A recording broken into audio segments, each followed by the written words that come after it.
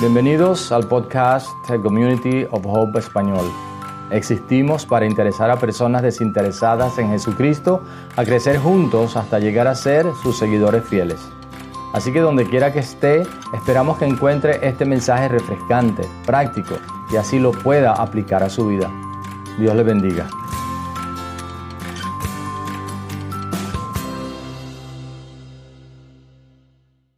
Muy bien, hemos estado durante estas últimas semanas hablando sobre un tema bien importante que consideramos que en este tiempo ha sido fundamental para nosotros como iglesia y para muchas personas que nos han dicho que ha sido una gran bendición. Una vez más, bienvenidos, ¿verdad?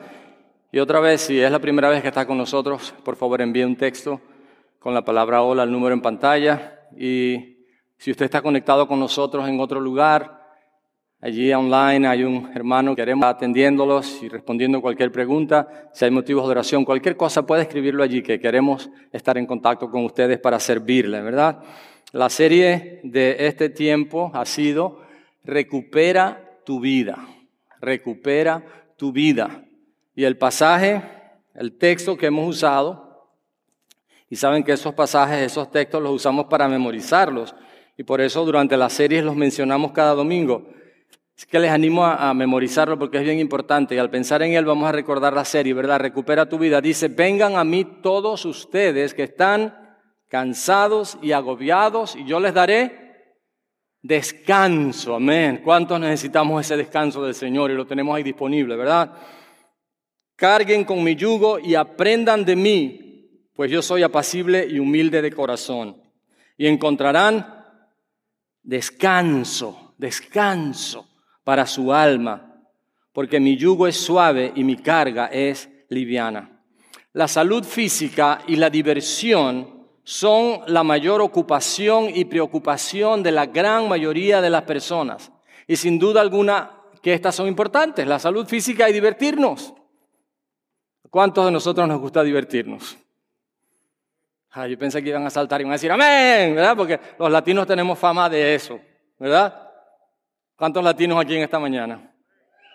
Ajá, están viendo, ahí le toqué la teclita, ¿no? Ahora, el asunto es que eso es importante y si no tenemos salud no nos podemos divertir, pero hay algo que es quizás más importante y que deberíamos incluir en la lista, es la salud de nuestras almas, ya que sin esta salud, nuestra alma es nuestro ser interior, lo que somos, todo lo demás no tiene mucho valor. El primer domingo de la serie leímos del autor John Ortberg que escribió, se nos enseña más sobre cómo cuidar nuestros autos que sobre cómo administrar nuestras almas. Pero no puedes tener una vida impactante con un alma empobrecida. El descuido del alma es la mayor epidemia espiritual de nuestro tiempo. Y las personas con almas descuidadas corren por la vida desconectadas de Dios y desintegrándose a sí mismas. No importa cuánta salud física y cuánta diversión puedan tener, porque tienen los recursos. Pero si no hay salud del alma, si no cuidamos nuestra alma, correremos por la vida desconectados con Dios y empobrecidos. Si nuestro ser interior, si nuestra alma, lo que somos, en lo profundo de nuestra vida, sin esa salud no podemos funcionar al máximo.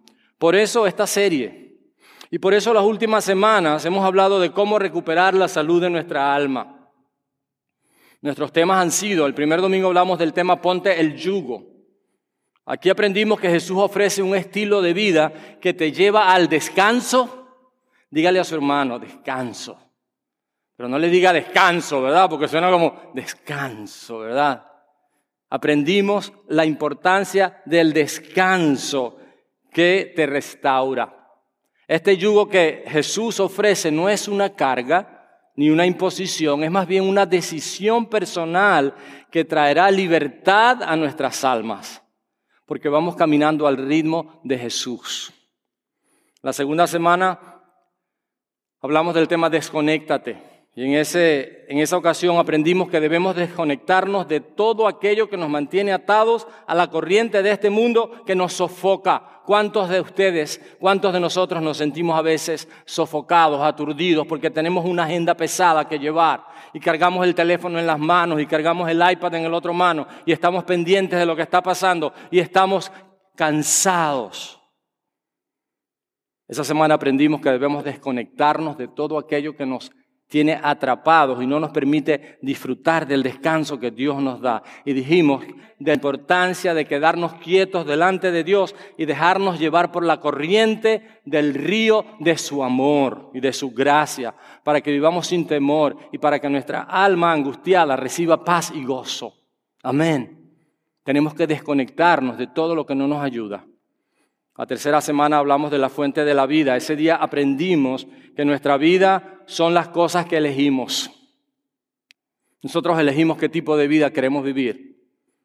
También dijimos que la prisa puede hacer que perdamos lo que amamos y lo que tenemos. Estamos corriendo y no disfrutamos a quienes amamos que están ahí cerca de nosotros y las cosas que Dios nos ha dado. Y dijimos, Jesús nunca tuvo prisa. ¿Saben que Jesús caminaba donde iba? Y no es solo porque no hubieran automóviles, sino porque tenían caballos y tenían otros animales, ¿verdad? Pero el asunto es que, o camellos o lo que fuera, pero el asunto es que Jesús nunca tuvo prisa. Y Él mientras iba de un lugar a otro, iba sirviendo, iba haciendo lo que hacía. Nunca corrió a ningún lado, siempre caminó. Jesús nos muestra un estilo de vida que tuvo un ritmo sin prisas. Y aprendimos que debimos caminar al ritmo de Jesús. Un ritmo que le da la bienvenida a las santas interrupciones en nuestros días, como gracias de Dios. A veces dejamos de hacer cosas importantes en el camino, como ayudar a alguien, porque estamos apurados para ir a una reunión donde se va a tratar cómo ayudar a las personas. ¿Están conmigo? Podemos decir amén a eso, porque estamos muy ocupados. En la última enseñanza, el domingo pasado, José, nuestro director de adoración de la congregación en inglés, José Marrero, trajo una excelente lección sobre la importancia de cómo salir al aire libre. ¿Cuántos lo hicieron esta semana? Con la intención, no porque salieron porque iban al trabajo y iban apurados, ¿verdad? ¿Cuántos salieron al aire libre a disfrutar de la naturaleza que Dios creó para nosotros? Yo espero que lo hayan hecho, ¿verdad? Eso nos va a ayudar a reencontrarnos con la creación de Dios de manera intencional.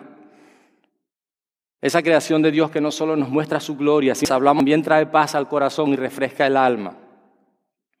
Y nuestro tema de hoy es, hablamos hace algunas semanas de desconéctate, nuestro tema de hoy es lo opuesto, conéctate, conéctate, conéctate.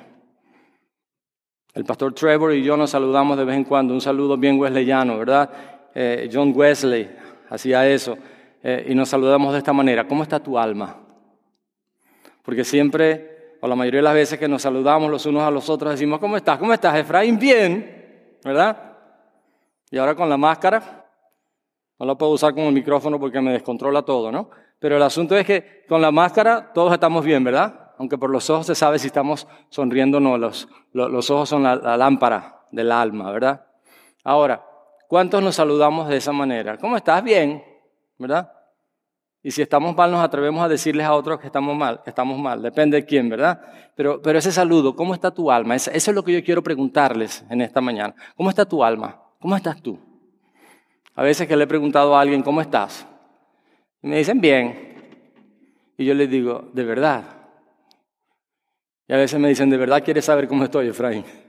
Y a veces me da temor porque estoy apurado de preguntarle cuál es la realidad. ¿Están conmigo? ¿Les ha pasado?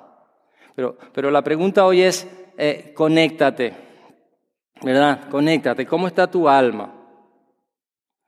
Y hablaremos fundamentalmente de lo necesario que es saber cuál es el estado de nuestra alma y dar los pasos necesarios para recuperarla. La salud espiritual, la salud de nuestra alma. A veces tenemos temor porque somos cristianos, ¿verdad? De decir que no estamos bien. Pero tenemos que ser honestos con nosotros mismos y con quienes queramos serlo para que podamos juntos caminar este camino, que a veces no es fácil. En el Salmo 63 encontramos algunas cosas importantes que David nos dice con respecto a cómo puede estar nuestra alma. Léanlo conmigo. Salmo 63 del 1 al 11 dice, oh Dios, tú eres mi Dios. Yo te busco intensamente. Mi alma tiene sed de ti. Todo mi ser te anhela, cual tierra seca, extenuada y sedienta. Te he visto en el santuario y he contemplado tu poder y tu gloria. Tu amor es mejor que la vida, por eso mis labios te alabarán. Te bendeciré mientras viva y alzando mis manos te invocaré. Mi alma quedará satisfecha como de un suculento banquete y con labios jubilosos te alabará mi boca. En mi lecho me acuerdo de ti, pienso en ti toda la noche. A la sombra de tus alas cantaré porque tú eres mi ayuda. Mi alma se aferra a ti, tu mano derecha me sostiene. Los que buscan mi muerte serán destruidos, bajarán a las profundidades de la tierra. Serán entregados a la espada y acabarán devorados por los chacales. El rey se regocijará en Dios. Todos los que invocan a Dios lo alabarán, pero los mentirosos serán silenciados. Cierra tus ojos, dile: Señor, háblame en esta hora por medio de tu palabra. Espíritu Santo, abro mi mente, mi corazón, dispongo mi voluntad para lo que tú tengas para mí en este momento. En el nombre de Jesús. Amén. Amén. Para ustedes que están conectados con nosotros en esta mañana, qué importante es que nosotros entendamos lo que la palabra de Dios nos enseña con respecto a la necesidad de que nuestras almas estén viviendo la vida que el Señor tiene para cada uno de nosotros. Cuando David escribe este salmo, está pasando por uno de los momentos más difíciles de la vida, de su vida, la traición de su hijo Absalón. Esa historia la pueden leer, si están anotando allí, en el segundo libro de Samuel, el capítulo 16. Sin embargo, en lugar de enfocarse en la situación, cuando un hijo traiciona a un padre, qué doloroso debe ser.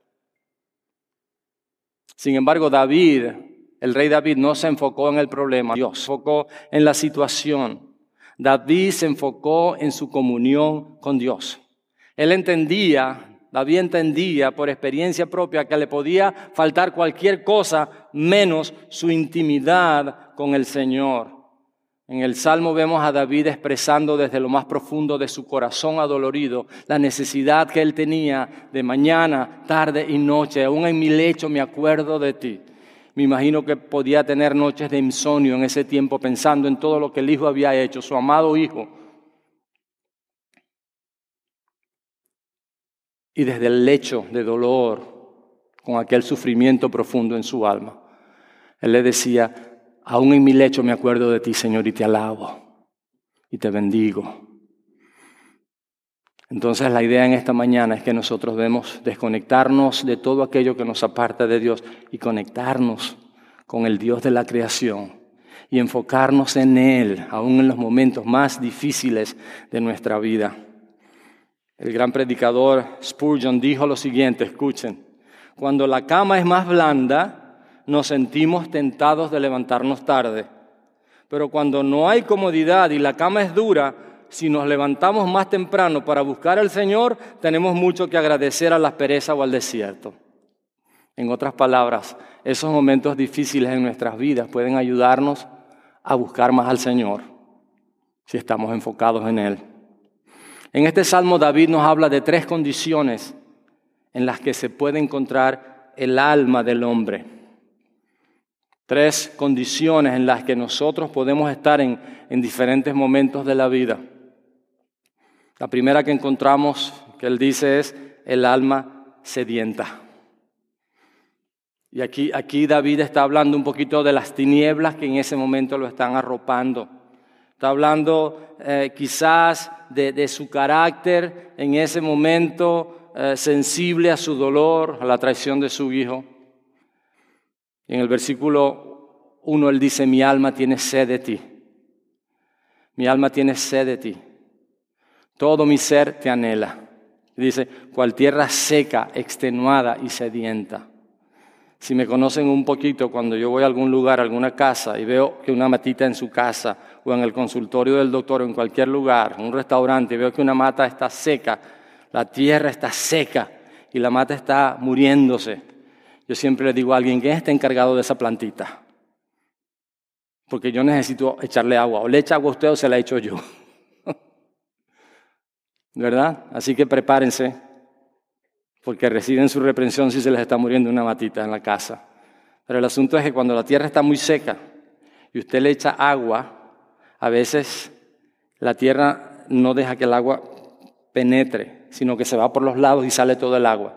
Entonces tiene que ser paciente y comenzar a echarle agua hasta que la tierra realmente se humedece. Y David está diciendo, Señor, mi alma está así, mi alma tiene sed de ti y estoy seco, estoy sediento de ti, necesito, Señor, de ti en esta hora. El asunto es que en ese momento David expresa lo que hay en su corazón. ¿Cuál alma, cuál tierra seca, extenuada y sedienta necesitaba de la presencia de Dios en su vida? ¿Cuántos se sienten así hoy? Si estás con nosotros, conectado allí desde donde te conectes, ¿verdad? Quizás hay situaciones familiares, quizás hay situaciones personales, difíciles, duras. Todos pasamos por eso. Mi familia está atravesando una situación dura, de pérdida en la familia. Si nuestra alma se siente así, el Señor entiende. Y David le dijo, oh Dios, refiriéndose a él, y después dice, mi Dios, mostrando la posibilidad de una relación personal con él. Mi alma tiene sed de ti. El Salmo 42:1 dice, cual siervo busca con sed, el venado, ¿verdad? El alce, cual siervo jadeante en busca del agua, así te busca, oh Dios, todo mi ser. Tengo sed de Dios, del Dios de la vida. Salmo 42:1 y 2. Anoten si están anotando, por favor. La palabra alma en este pasaje se traduce aquí como todo mi ser. Otras traducciones, otras versiones dicen alma, ¿verdad? Así te busca, oh Dios, el alma mía. Así te busca, oh Dios, todo mi ser. Porque eso es lo que es el alma realmente. La pregunta que podemos hacernos ahora es, ¿por qué llegamos a este punto en nuestras vidas? ¿Por qué llegamos al punto de que nuestra alma esté sedienta? ¿Por qué llegamos a esa situación? Circunstancias, cosas que nos pueden pasar. David estaba pasando por un momento difícil, sin embargo, él no se enfocó en las circunstancias, sino en el Dios que había sido fiel con él toda la vida. Y esa es nuestra invitación, esa es mi invitación para ti en este momento. La razón principal es que estamos muy distraídos. Por eso hablamos del tema desconéctate. Estamos muy distraídos con demasiadas cosas que quieren acaparar nuestra atención. Jesús estaba concentrado en el cielo con su atención completa en el Padre. ¿Sabes una cosa? La adoración tiene que ver con atención. Repite esa palabra allí, atención. La adoración tiene que ver con tu atención. Porque es muy posible que yo esté cantando, Señor te adoro, Señor te alabo, y mi mente está en cualquier otra cosa. Es muy posible que yo esté orándole al Señor y mi mente y mi atención está enfocada en cualquier otra cosa. Pero en realidad la adoración tiene que ver con el enfoque de nuestra atención, lo que estamos haciendo. Esa es la verdad. Jesús tenía su atención enfocada en su Padre. Nos convertimos en lo que hacemos. ¿Sabes? Nos convertimos en lo que hacemos. Por eso dijimos en este tiempo, hace un par de semanas, decíamos que si no amas lo que haces, tu trabajo, si no amas tu trabajo, mejor que lo ames o que le digas a Dios que te dé otro trabajo. O es posible que Dios te esté enseñando en ese trabajo a amarlo a Él y amar lo que Él te da. Yo no sé cuál es tu realidad. Necesitamos amar lo que hacemos, porque nos convertimos en lo que hacemos. Qué importante es que nosotros aprendamos la necesidad de que nuestras almas estén sanas, porque estamos en una comunión con el Señor y estamos enfocados en nuestra atención en Él. ¿Qué debemos hacer? Lo que hace el siervo. Como el siervo brama por las corrientes de las aguas, él dice, así clama por ti, oh Dios, el alma mía. ¿Y qué hace el siervo? Va a buscar las aguas. Buscar las aguas demanda acciones concretas, pasos específicos que debemos dar, porque nos convertimos en lo que hacemos. Si le dedicas tiempo a buscar a Dios, lo encontrarás. Si le dedicas tiempo a buscar a Dios, lo vas a encontrar y cada vez disfrutarás más de su presencia y lo conocerás mejor. De esa manera, tu alma no va a estar sedienta. Pero tenemos que dar pasos. Ya Dios hizo todo lo que pudo hacer y lo sigue haciendo para encontrarte cada día. A veces sentimos hambre, ¿verdad? Cuando en realidad lo que tenemos es sed. Y nuestro cuerpo y nuestro apetito nos engaña. Unos famosos nutricionistas afirman que en ocasiones esta ansiedad por comer podría estar relacionada en realidad con un episodio de sed. Confundimos la sed con el hambre. Por tanto, la recomendación de estos nutricionistas es acudir a la nevera, pero para beber agua y dejar que pasen unos minutos para comprobar si esa necesidad ha desaparecido. De igual manera ocurre con nuestra alma, ¿sabes? A veces a las 10 de la noche, ¿a cuánto les pasa? Tenemos una ansiedad de ir a la nevera para comernos cualquier cosa. ¿Les pasa? No solamente a mí. A algunos les pasa, ¿verdad? Estoy metiendo la barriga ahora mismo, porque aquí no me la ven, ¿verdad? Pero eso es lo que ocurre por las ansiedades de las 10 de la noche. Pero cuando me tomo un vaso de agua, se pasa. ¿Qué tiene que ver eso con lo que estamos diciendo? David dice, mi alma tiene sed. Y eso es lo que muchos de nosotros experimentamos muchas veces. ¿Y qué hacemos? Queremos llenar ese vacío con placer, con diversiones, compras compulsivas. ¿No le ha pasado que siente a veces la necesidad de ser un millonario y poder ir a un lugar y comprar lo que quiera? ¿Sí o no? Yo le digo a mi esposa a veces, me gustaría tener mi propia avioneta, irme a tal lugar a comer cualquier cosa, ¿verdad? Esas cosas compulsivas. Pero la verdad es, en ocasiones podemos sentir esos deseos y pensamos que esa sed se va a calmar con lo que compremos, con lo que hagamos, con lo que tenemos, con la diversión. Lo que pasa es que al final nos damos cuenta de que no se ha calmado y necesitamos entonces más de aquello. Y entonces vivimos vidas con excesos, con compulsiones, con abusos, con adicciones, queriendo llenar ese vacío. Pero ¿sabes qué? Jesús afirmó en Juan 4:10 a una mujer que había tratado de llenar ese vacío casándose varias veces, la mujer de Samaria, ¿verdad? Jesús le dice, si conocieras el don de Dios y quién es el que te dice, dame de beber, tú le pedirías y Él te daría agua viva. Y eso es lo que Jesús ofrece. Esto es lo que Jesús ofrece, agua viva. Solo Él puede calmar tu sed interior, la sed de tu alma, que es que nada más la puede calmar. Y a veces pensamos que es que necesitamos una casa más grande, que necesitamos un carro nuevo, que necesitamos un trabajo mejor, etcétera, etcétera. Cuando en realidad tenemos sed de Dios y solo Él puede calmar nuestra sed. En Juan 7:37 leemos que en medio de una fiesta Jesús se puso en pie y alzó la voz diciendo, si alguno tiene sed, venga a mí y beba. ¿Cuántos en esta mañana tenemos sed? Y pensamos que vamos a calmarla en alguna otra cosa, cuando en realidad podemos hacerlo en Dios. Y no quiere decir que no hay otras necesidades en nuestras vidas, pero que Él va a suplir en el momento que sea necesario. Pero quien puede suplir la verdadera sed es Él, solamente Él. Jesús es el único que puede calmar tu verdadera sed, la sed de tu alma, de tu mismo ser. Así que David habla aquí del alma sedienta. Y sabemos quién es la fuente de agua viva. David también habla del alma satisfecha en ese mismo capítulo, ¿verdad? La necesidad de David.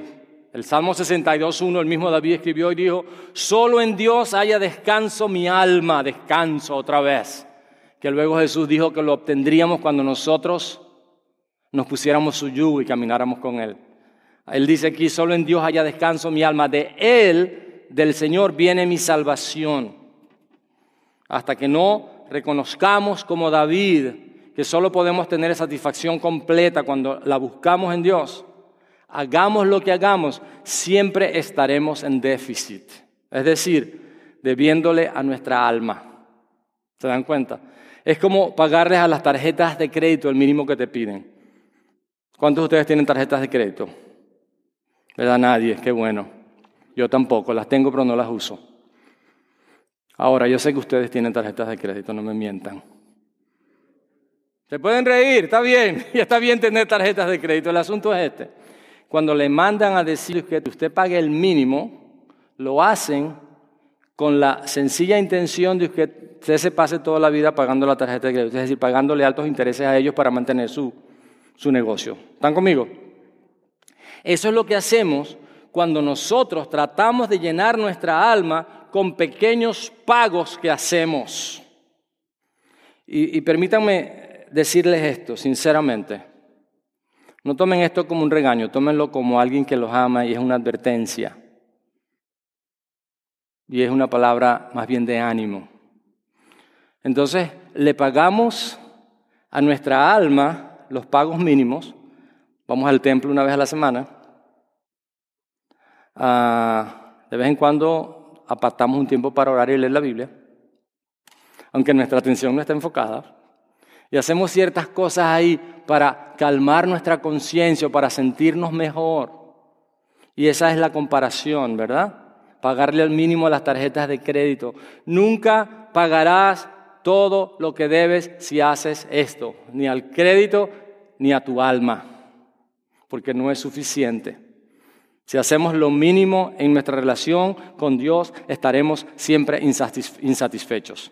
Nunca nadie nos va a satisfacer por completo. Llámese esposo, llámese esposa, llámese jefe, llámese trabajo, llámese carro, llámese casa, porque nosotros no estamos satisfechos. Pero es el Señor el que puede satisfacer nuestra sed profunda, nuestra verdadera necesidad. Por eso en el versículo 2, David dice: te he visto en el santuario y he contemplado tu poder y tu gloria. Fíjense la relación íntima que tenía David con Dios. He contemplado tu poder y tu gloria. Es una relación íntima, es una comunión personal. No era algo distante. No era que de vez en cuando David hacía lo que debía de hacer. Y sigue diciendo, tu amor es mejor que la vida misma. Tu amor es mejor que la vida. Porque lo había experimentado. Y dice, por eso mis labios te alabarán. Y David sigue diciendo en el versículo 4, te bendeciré mientras viva y alzando mis manos te invocaré. Y entonces dice el versículo 5, mi alma quedará satisfecha como de un suculento banquete. Como de un suculento banquete cuando estamos con mucha hambre y tenemos aquel festín delante de nosotros. ¿Cómo quedamos? Espero que satisfechos, ¿verdad?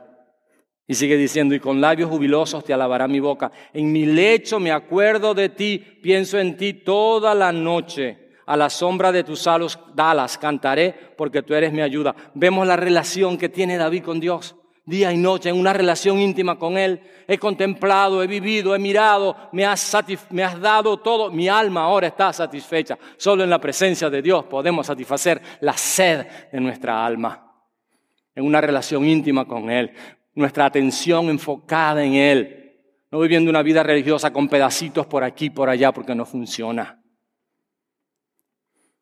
Y la tercera vez que David menciona esa palabra alma y habla de la condición del alma es en el versículo 8, donde dice, mi alma se aferra a ti, tu mano derecha me sostiene, alma aferrada. Alma dependiente. Y esa es la determinación de David. La palabra que se usa ahí, el aferrarse, el apegarse, no es un sentimiento pasajero, es una relación afectiva intensa y duradera que se desarrolla y consolida, es determinación.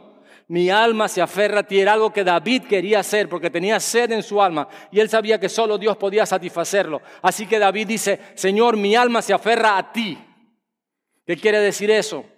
Lo que después dijo Juan, el que permanece, dijo Juan escribiendo de Jesús, el que permanece en mí, yo en él, es permanecer en él. Es la necesidad de una relación íntima, constante, permanente, profunda con el Señor. No es que nos satisfacemos y ya nos olvidamos. Es que todos los días debemos mantener esa relación con Dios para que nuestra alma sedienta pueda ser satisfecha y mantenernos en ese ritmo de aferrarnos a Él para que cuando venga la prueba, la crisis, estamos enfocados en Él y no en la circunstancia. ¿Puedo oír un amén a eso? el aferrarse a Dios. A muchos les gusta este versículo, a mí me gusta mucho. Proverbios 18:24 dice, el hombre que tiene amigos ha de mostrarse amigo, y amigo hay más unido que un hermano. La palabra unido aquí es aferrarse. Y se nos habla de una relación constante, uno que no afloja a pesar de. ¿Cuántos tenemos amigos de ese tipo de amigos? Yo acabo de perder a mi mejor amigo de toda la vida. ¡Ay, cómo duele! ¡Cómo duele! A veces estoy en la noche y me despierto y digo, ahora voy a ver a Antonio. Digo, ese ahora tiene que ser después cuando estemos en la eternidad. Pasamos crisis y circunstancias muy duras en la vida y nos mantuvimos unidos. Nos aferramos a nuestra amistad. Y eso es lo que Dios quiere con nosotros. Él ha hecho todo lo que Él ha podido hacer. Ahora depende de nosotros que nos mantengamos aferrados, unidos a Él, como ese amigo que pasa por cualquier momento, pero está aferrado al Señor, porque sabe que Dios puede satisfacer su sed. Esta semana pasada, José les dijo que salieran afuera, al aire libre fue el mensaje, y sacaran fotos de la naturaleza y la enviaran a la página que José les dio. Si no lo ha hecho aún, ¿verdad? Hágalo esta semana. Sal afuera esta semana y disfruta de todo lo que Dios ha creado y saca una foto y mándalo a esa página para que disfrutemos y vivamos y pongamos en práctica lo que estamos aprendiendo con respecto a cómo restaurar nuestra alma en un mundo enloquecido. Y para esta semana, el ejercicio de esta semana es que quizás cuando estés afuera lo puedes hacer en otro lugar, pero afuera, me encanta hacerlo afuera. Tenemos la bendición de tener una playa. Saben que West Palm es un lugar turístico para muchas partes del mundo. Para mucha gente quiere venir a West Palm y tenemos la playa aquí a 20 minutos, ¿verdad? El asunto es que debemos hacer tiempo. Y hoy quiero invitarte a que te conectes. A que te conectes no solo a nuestra página los domingos, en la semana o el día que tengamos actividades, y no que te conectes con nada más o con nadie más, sino con Dios. De la manera que lo hemos dicho.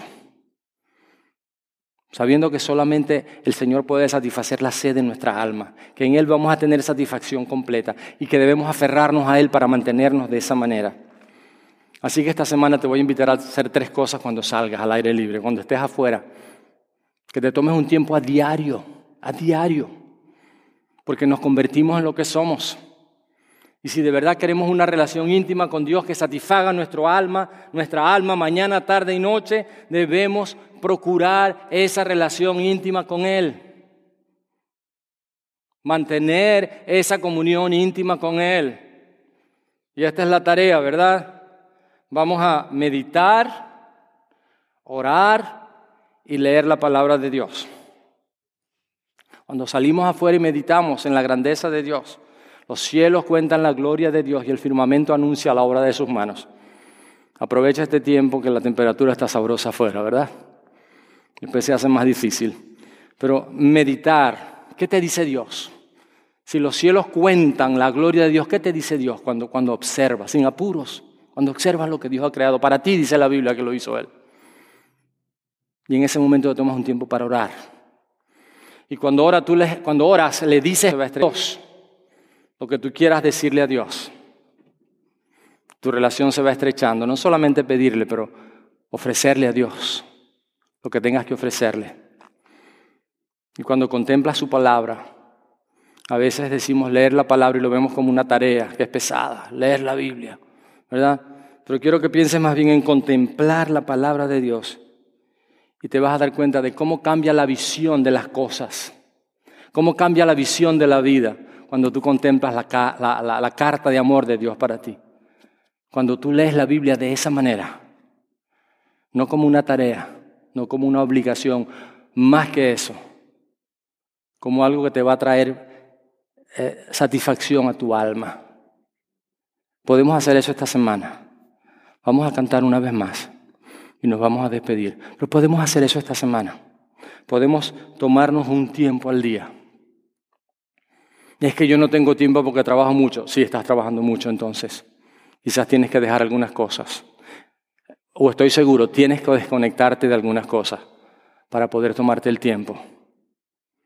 Lo puedes hacer en tu habitación también, en cualquier lugar, un lugar donde nadie te moleste. El asunto es tómate un tiempo para salir afuera y meditar. Meditar en la grandeza de Dios. Y decirle a Dios, Dios, quizás no he hecho esto hace mucho tiempo y no estoy acostumbrado, Señor, no sé qué hacer. Y quédate tranquilo delante de Dios. Dios sabe lo que hay que hacer. Dios te va a mostrar. Dios sabe lo que hay que hacer. ¿Están conmigo todavía? Están conmigo. Y meditar en la palabra de Dios. Y entonces órale al Señor y dile, Señor, aquí estoy. Aquí estoy. ¿Qué tienes hoy para mí, Dios? ¿Qué me quieres mostrar? Señor, mi necesidad de ti es mucha. Mi alma está sedienta. Mi alma tiene sed de ti, Dios. No de religión, no de iglesia, no de ti, Dios, de ti, del Dios vivo. Solo tú puedes satisfacer mi alma. Y quiero que mi alma esté aferrada a ti. Entonces decirle, muéstrame en tu palabra que quieres mostrarme. Y ya les hemos enseñado cómo hacer los devocionales. No es agarrar la Biblia un día y leer una cosa y después otro día leer otra cosa. No. Es una manera sistemática. Tienen su app, ¿verdad? Word of God Speaks, la palabra de Dios habla, o cualquier otro sistema que quieran utilizar devocional, pero que leas tu Biblia de una manera sistemática, leas los evangelios, leas a los profetas, leas profecía, leas otras cosas, que Dios te guíe a hacer para que tú puedas dejar que la palabra de Dios cambie la visión, tu visión de la vida. ¿Cuántos podemos hacer eso? ¿Cuántos queremos hacer eso esta semana? Queremos recuperar nuestra vida. Queremos recuperar la salud de nuestra alma. Pero si no comenzamos a dar pasos concretos, entendiendo que nos convertimos en lo que hacemos, en otras palabras, somos lo que hacemos, si en realidad no le estamos dedicando tiempo a Dios suficiente para establecer una relación íntima con Él, no podemos decir que Dios es el primero en nuestras vidas. Amén. Pregunto, ¿cuántos de nosotros queremos hacer de Dios el primero en nuestras vidas? Queremos hacerlo. ¿Te quieres poner de pie ahí donde estás? Y no estamos hablando de venir más al templo, no estamos hablando de diezmar más, no estamos hablando de nada más. Estamos hablando de hacer de Dios el primero en nuestras vidas. ¿Y sabes qué? Dios lo va a hacer. Y Él te va a guiar a hacer lo que Él quiere que tú hagas. Permíteme orar, luego cantamos y nos despedimos. Señor, en esta hora, tu iglesia representada en cada una de estos amados, amadas, que de pie te están diciendo, Señor, quiero hacer de ti el primero en mi vida. Quiero que seas mi prioridad. Me quiero conectar contigo. Quiero enfocar mi atención en ti. Señor, ese es el deseo de mi corazón. Hazlo. Te lo pido. Suplico. Comenzando hoy mismo, voy a apartar tiempo para ti. Voy a enfocar mi atención en ti.